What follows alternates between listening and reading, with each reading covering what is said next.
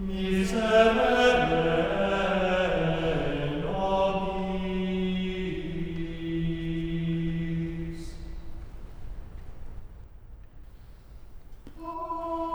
This is the Nouvelle podcast, the new news on all things middling old, brought to you by the Ohio State University Center for Medieval and Renaissance Studies, CMRS. I'm your host, Steve Barker, PhD candidate in Old English.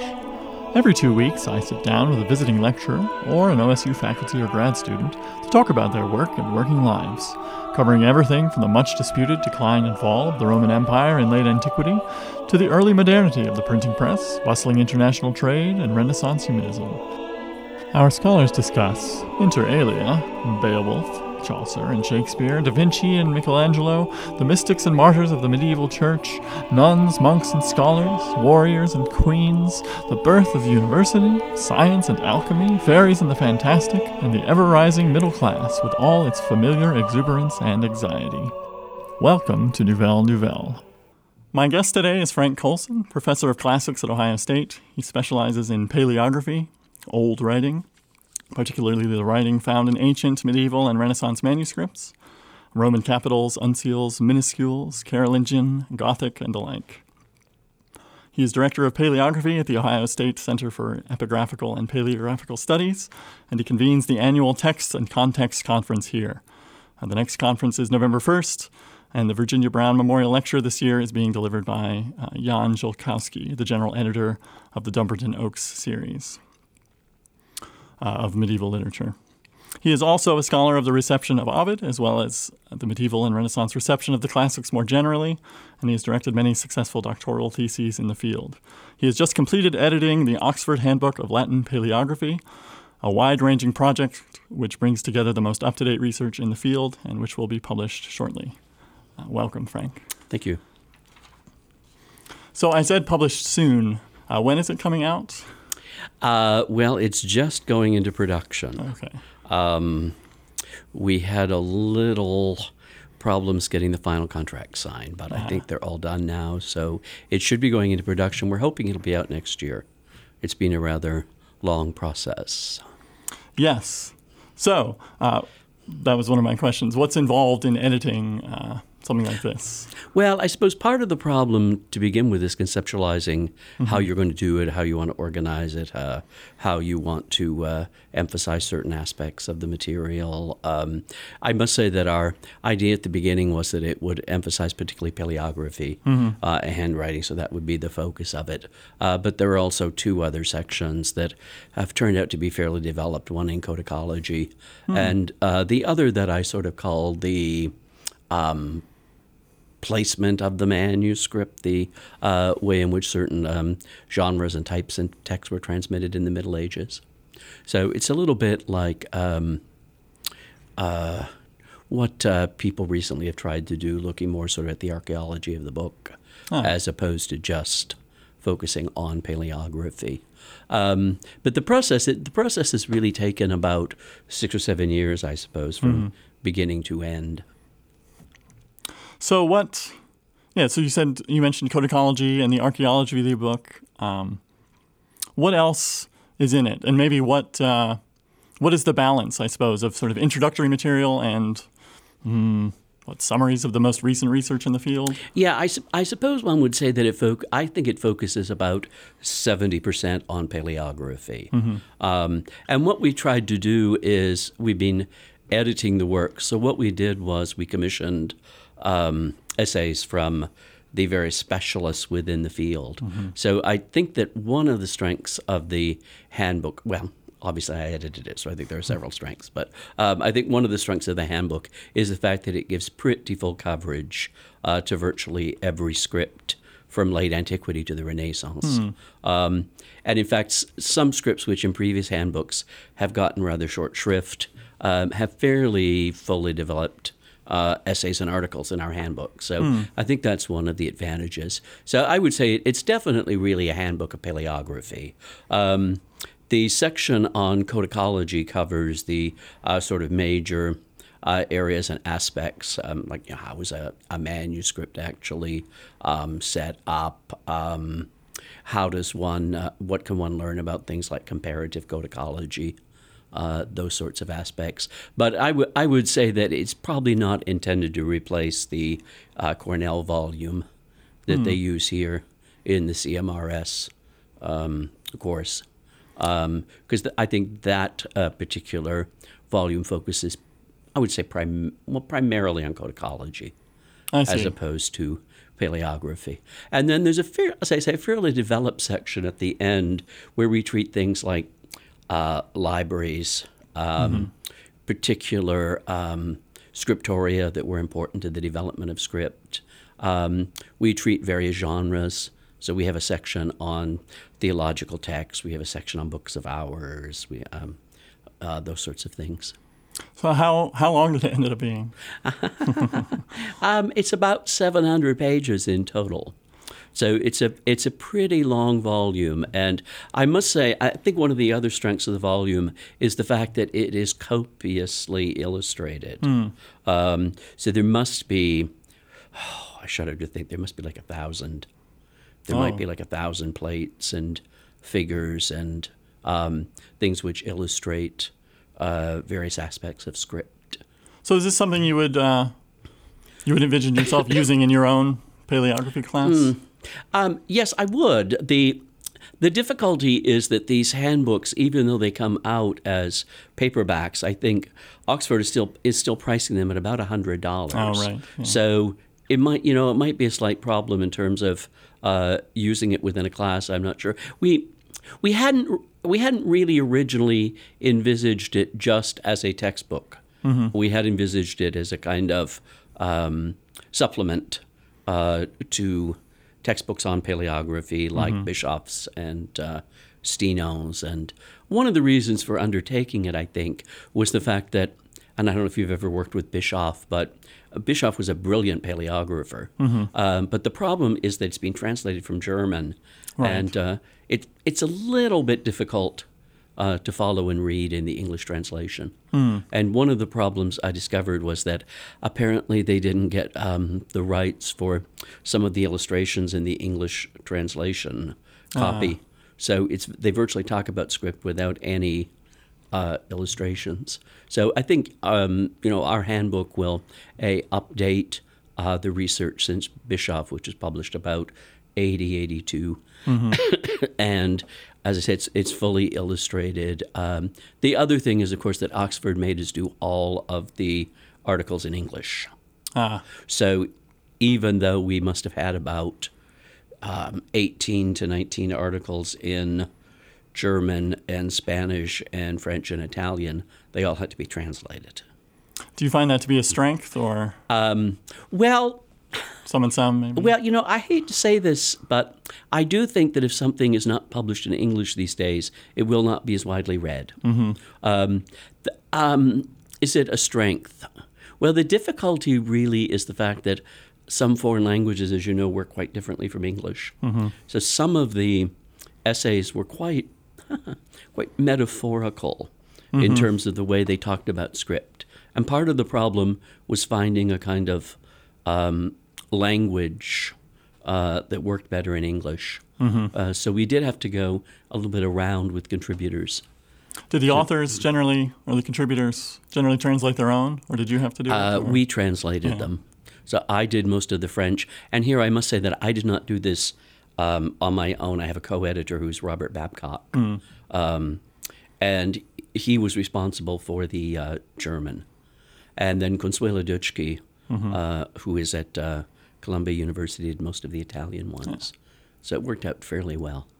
But as I say, I think the strength is that the fact that all of this is published in English will certainly make it more accessible. So what are some of your, if you can say, what are some of your favorite parts, or maybe parts you'd like to highlight? Well, I guess I'm rather fond of the fact that all of the scripts are given quite close coverage and quite detailed coverage. So one of the things that I particularly liked about it was that some of the scripts, which, as I said, are sometimes given a half a page or a page in traditional manuals, are here really quite fully treated. I'm thinking of scripts like Old Roman Cursive and New Roman Cursive. which are usually mentioned in passing. Those are terribly difficult to They read, are. aren't they? They're extremely difficult to read, and I have to say there are very few people in the world who can talk intelligently about them. I have to say that we were very fortunate to get Teresa de Robertis, who is at Florence, who wrote really 2 wonderful articles on the script, and I think that the 2 scripts, and I think they'll probably be the go-to article. I think the other thing that I thought was particularly good was the fact that a few other scripts, which I say are generally either not taught or don't have very full coverage, were also treated like Visigothic. We have an extremely comprehensive overview of Visigothic. I suppose one of the things I might also say, the thing that I particularly liked was that it was quite heartwarming, I suppose one could say, to work with some of these contributors and to see how enthusiastic they were about their own particular script. Very nice. And since I'm, my expertise lies a little bit more in Carolingian and Gothic, it was certainly a very good learning experience for me. Did you contribute? Yeah, I contributed a couple of smaller articles. I did the introduction and I did the article on punctuation. But I didn't. One of the things I guess we were trying to do, that we tried to find probably the person who was the person who was the expert within that particular script. So to just drop a few names, we had Francis Newton on Beneventon. We have Albert de Relay on Gothic. And again, Teresa de Robertis did a very good article on humanistic script. David Gantz did Carolingian. So I think they're all quite authoritative articles. Yeah, really an all-star cast. I suppose one of the things that was interesting as well was to see the sometimes slightly different perspective that people have on paleography as a discipline and the way one looks at a script. What are some of particular? Well, sometimes people can be much more categorical in that they're interested in looking at very specific letter shapes and classifications. Sometimes people are much more interested in looking at the sort of more calligraphical aspects of the script and the fact that for them, writing is a kind of human experience. So sort of a script for script's sake? Yeah, exactly. And I would say some of the Italian contributors had much more of that kind of perspective. That's a delightful attitude. Yeah. But again, I suppose I would say the strength of the book really is that most of the articles follow a certain setup, and usually you're kind of taken through the script, and so you're shown what are the major features, what are the things that are the particular shibboleths of the script, and then most of the contributors actually have a couple of examples of the script where they actually take you through and show you what are the distinguishing features within that particular example, and then they actually transcribe a certain piece. So in some respects, it can be used as a kind of learning tool. Yeah, it sounds like you could almost do self-study. Maybe if you've had a paleography course, say, and forgotten things, or if your expertise lies in one script. I mean, I have to say the real difficulty I have now when I'm teaching paleography is that I'm not sure there's a really good manual out there for paleography as such. I think the Cornell manual is excellent from the point of view of book history and the archaeology of the book and codicology, and but it doesn't really give a full treatment of all of the scripts. And Steno, of course, is extremely good, but it's in French. So I'm a little bit stymied sometimes in trying to find a text that is appropriate. So, of course, I'm not sure I can assign the handbook at $100, but I think I will probably use it. And I might say the intent is we were adamant about this. We wanted it brought out in a hard copy initially, but I think the intent is that it will eventually go online. Okay. So that it can be consulted. as individual chapters. I didn't realize that was a choice for the individual handbooks. So they're not all, if the library subscribes, they're not all necessarily online unless... No, I don't think they are online. I think our editor felt that our book was such that it could probably benefit from being online. I'm old enough that I'm a little bit concerned about things just being online. I want to make sure there's an actual hard copy, yes, which exists in libraries. And I suppose one of the, at least for me, one of the other great problems was just the difficulty of technology. Because there were so many figures and so any illustrations. And as someone who did their dissertation on an IBM typewriter, I'm not sure I realized all of the problems that can come up with. I was kind of... Just with layout and getting the illustrations in. Getting the illustrations in and also setting it up so that the people who are actually doing the copy editing can follow. I mean, one of the things that was particularly perplexing for me was that apparently we had to have 4 copies of each of the articles so that one just had the text, one had just the illustrations, one had text and illustrations, and one was a PDF. So it required a fair amount of technological expertise. I kind of relied upon the kindnesses of my graduate students. Is there a section in the book on, speaking of technology, sort of digital humanities and all that? There is a smaller section dealing with the question of projects that are being used to digitize manuscripts, and this may reflect the biases of the people who were editing the volume. But no, I would say that there probably is not a large section devoted to that type of work. It tends, for the most part, it tends to be a fairly rigorous, conservative, a little bit old school kind of approach to paleography. No, I was curious what you thought about all that, because it seems like... Well, I'm very much in favor of it. The thing that I'm very glad to see is that people are actually digitizing complete manuscripts. I think in part, before they would only digitize things that were quite beautiful or had lots of nice pictures, and they might only digitize parts of it. So I notice now, I've been working a lot with the Vatican website, and one of the things they're doing is I think they're attempting to get most of the manuscripts digitized. So I might here just say that I started my own work on Ovid, working on a particular commentary, which was written in France, and I had to start working from it from a microfilm, which was incredibly difficult. It really meant actually physically changing lenses so that you could blow up the script to see it a bit better.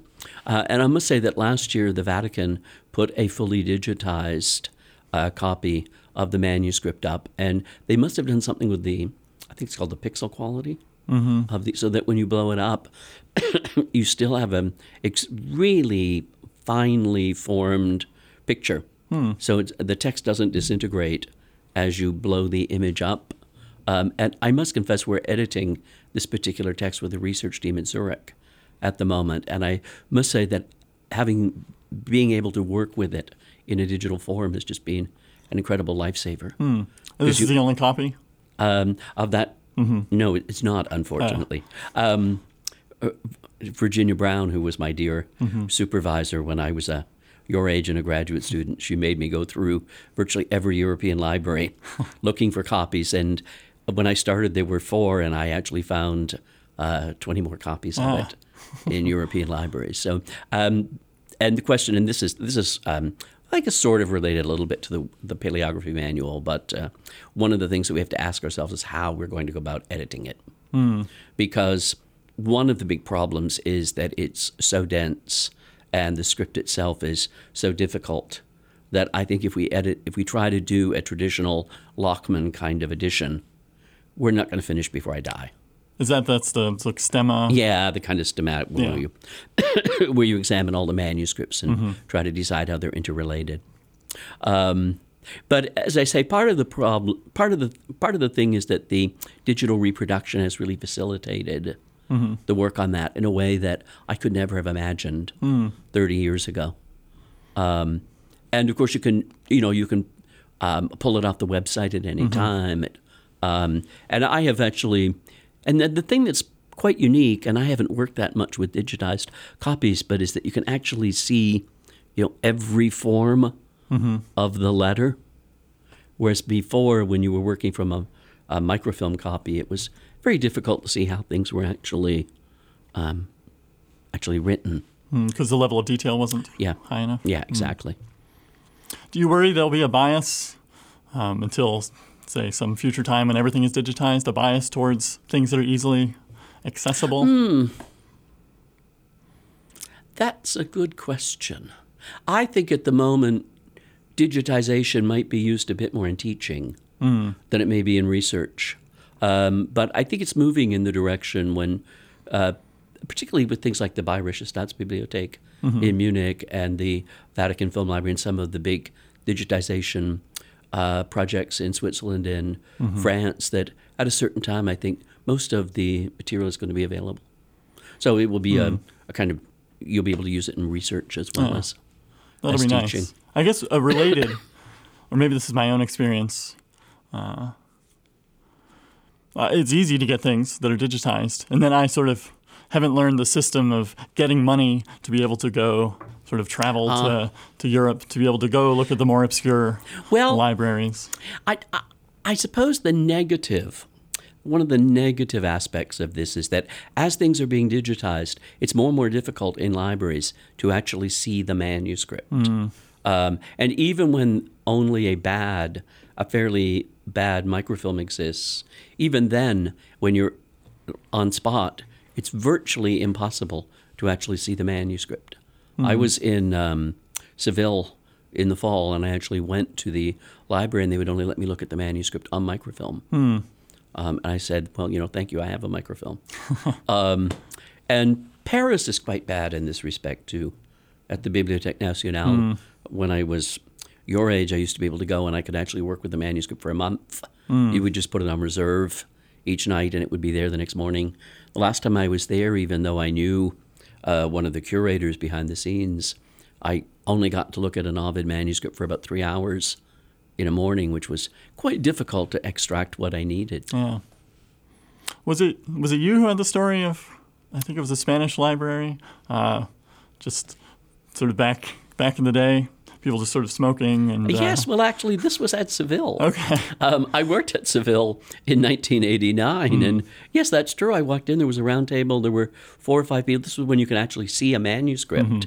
And there were 4 or 5 people sort of... of course, everybody smoked back in the 80s, so it may not have been too abnormal, but it was quite shocking for me. Yes, I was the one who had that story. No, so they've changed their They have changed their standards. policy. And I think part of the thing is knowing people. I have a good friend who's in Spain, and she said, oh, I know the curator at Seville, so I can get you behind the scenes to see the manuscript. Yeah. It's a sort of very letters of introduction and, knowing people. Yeah. But I am a little bit concerned that some of these documents are going to become inaccessible with digitization. And it's not so bad with things like the Vatican because they're doing such a good job with most of their scans. But with some of the scans they put up, they're not really very well done. Sort of cropping things out by accident or not focused enough. Yeah, part of it is it's not focused enough.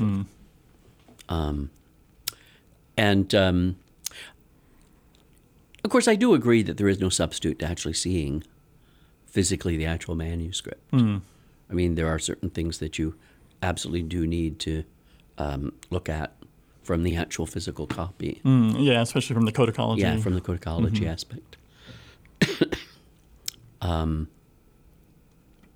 Is there anything else that I have other questions, but if not as much about the book. I was going to ask you about the Piggy Center. If you wanted to say a little bit, sure, I can for people listening about what you guys do, or maybe the Beneventon Archives. Yeah, sure. I'd like to say something about that. The It's actually, the full title of it is the Epigraphical and Paleographical Center. We actually focus on epigraphy, which is writing on stone, and then writing on manuscript. It was actually set up about 1991, primarily due to the hard work of Stephen Tracy, who was an epigrapher here who was quite renowned. And at the moment, we benefit a little bit from having an endowment, which helps us do a certain number of things. We have a very good collection related to classical texts. So we have a lot of postdocs who come through who are interested in reception. So in the last few years, we've had, in paleography, we've had people from Spain, Italy, Switzerland, usually either graduate students who are finishing or postdocs. The other thing that really helped us was that we received Virginia Brown's papers and her Beneventon collection, which means that virtually overnight we kind of became the go-to center for the study of Beneventon script. And why? Can you tell people why that's so important? Well, the Beneventon script was actually the script that was written in Italy from about 800 or so down to about 14 or 1500. It was in the Duchy of Benevento, which is sort of just south of Rome. And one of the reasons why it's particularly important is that, well, for classicists, is that a lot of classical texts exist only because they were preserved in a Beneventon manuscript. This is Monte Cassino? Yeah, particularly at Monte Cassino. Texts like Apuleius, Varro. There is an important Ovid Metamorphoses manuscript as well that's done in Beneventon. And Virginia was probably the world's leading expert in Beneventon. So she was kind enough to leave us her library and all her working papers. And so I think for people who are working in that area, there's a tremendous amount of material that is there. The other thing we do is that, as you mentioned at the beginning, we sponsor this conference every fall, in which, well, it's now moved more into a sort of seminar format. We had a sort of conference format for years, and then we decided we would move into a one-day seminar format in which we focused on a particular topic every year. So actually next year, if I might anticipate, this year we're having Jan Ziolkowski, but next year we're actually doing a sort of one-day seminar on the legacy of Virginia Brown, because she unfortunately died of pancreatic cancer in 2009. But a lot of her students have gone on to do relatively important work in areas. And we're also hoping, at some point our goal is to try to set up an endowed chair in Latin paleography at the center, which would be named for Virginia. And so we'd be moving towards that, but paleographers are not quite as well endowed as businessmen, so it's been a slower process than... Yes. So I suppose to conclude, what advice do you have, I suppose, for doctoral students, or what generally do maybe this is a separate question, but what generally do your students or the postdocs that come through, what are they working on? Are they doing additions or? Yeah, that's a very interesting question. Sometimes there are a lot of Europeans who, much to my surprise, were still doing extremely traditional kind of dissertations. They were still working on things like text editions, codicology, paleography.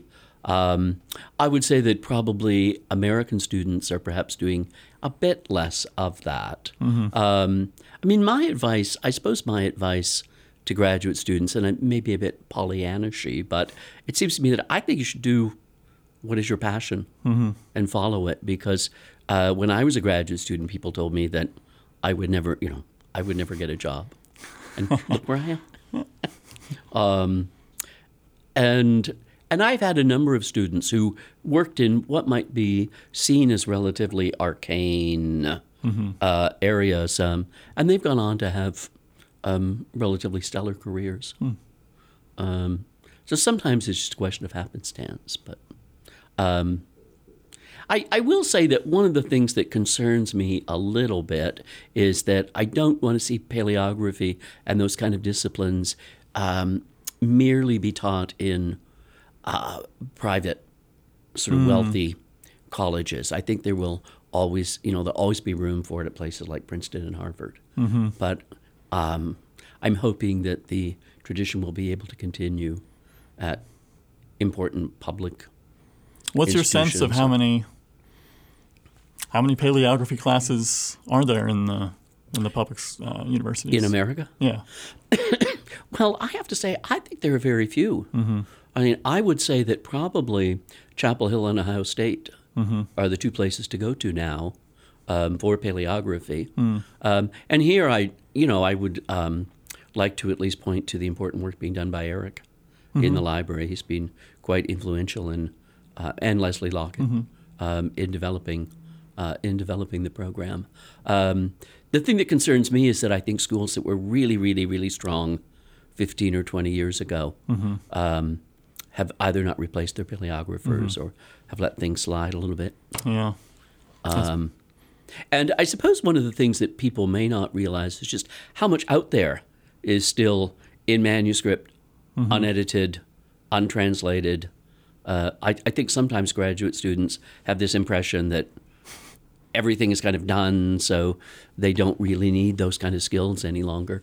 That is how it feels sometimes, especially in Old English, where at least all the Old English texts, I think, have been poured over pretty well, but not the Latin. No, definitely the Latin tradition is. And I would say that in the area that I've worked on, which is primarily Ovidian reception, I would say 98% of the material is still unedited, unexamined, uncatalogued. So we're really, in that area, we're kind of at the state we were at the beginning of the 19th century in classical studies, where so much still had to be done in terms of editions of the text, catalogs, those sorts of preliminary work. And I suppose here I might just mention that one of the other big projects I've been working on, and it was Virginia Brown who got me onto this, but it's a big project looking at the medieval and humanistic commentaries on the Metamorphoses from 400 to 1600. And it's a very cautionary tale. A massive... Well, I say it's a cautionary tale because I started it quite naively as a graduate student, thinking that I might find 20 or 25 commentaries. And I now have, well, it's almost finished, but I have discovered 110 commentaries in about 700 manuscripts.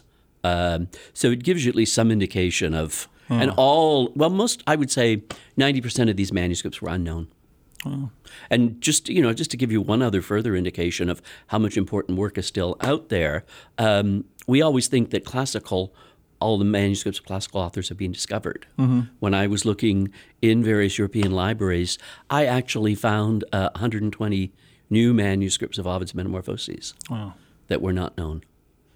And last fall, I just managed to find a fragment at Fordham, at their university, a new fragment of Giovanni del Virgilio, who is a very important Italian humanist. So I mention this because they're, it's an exciting discipline still. Lots of important primary texts still to work on. Well, thank you very much, Frank, for talking with us today. Well, That's thank you. Very exciting. Thank you for listening to the Nouvelle Nouvelle podcast. Thank you, as always, to Fior Angelico, a Columbus Early Music Group, for our theme music. Until next time.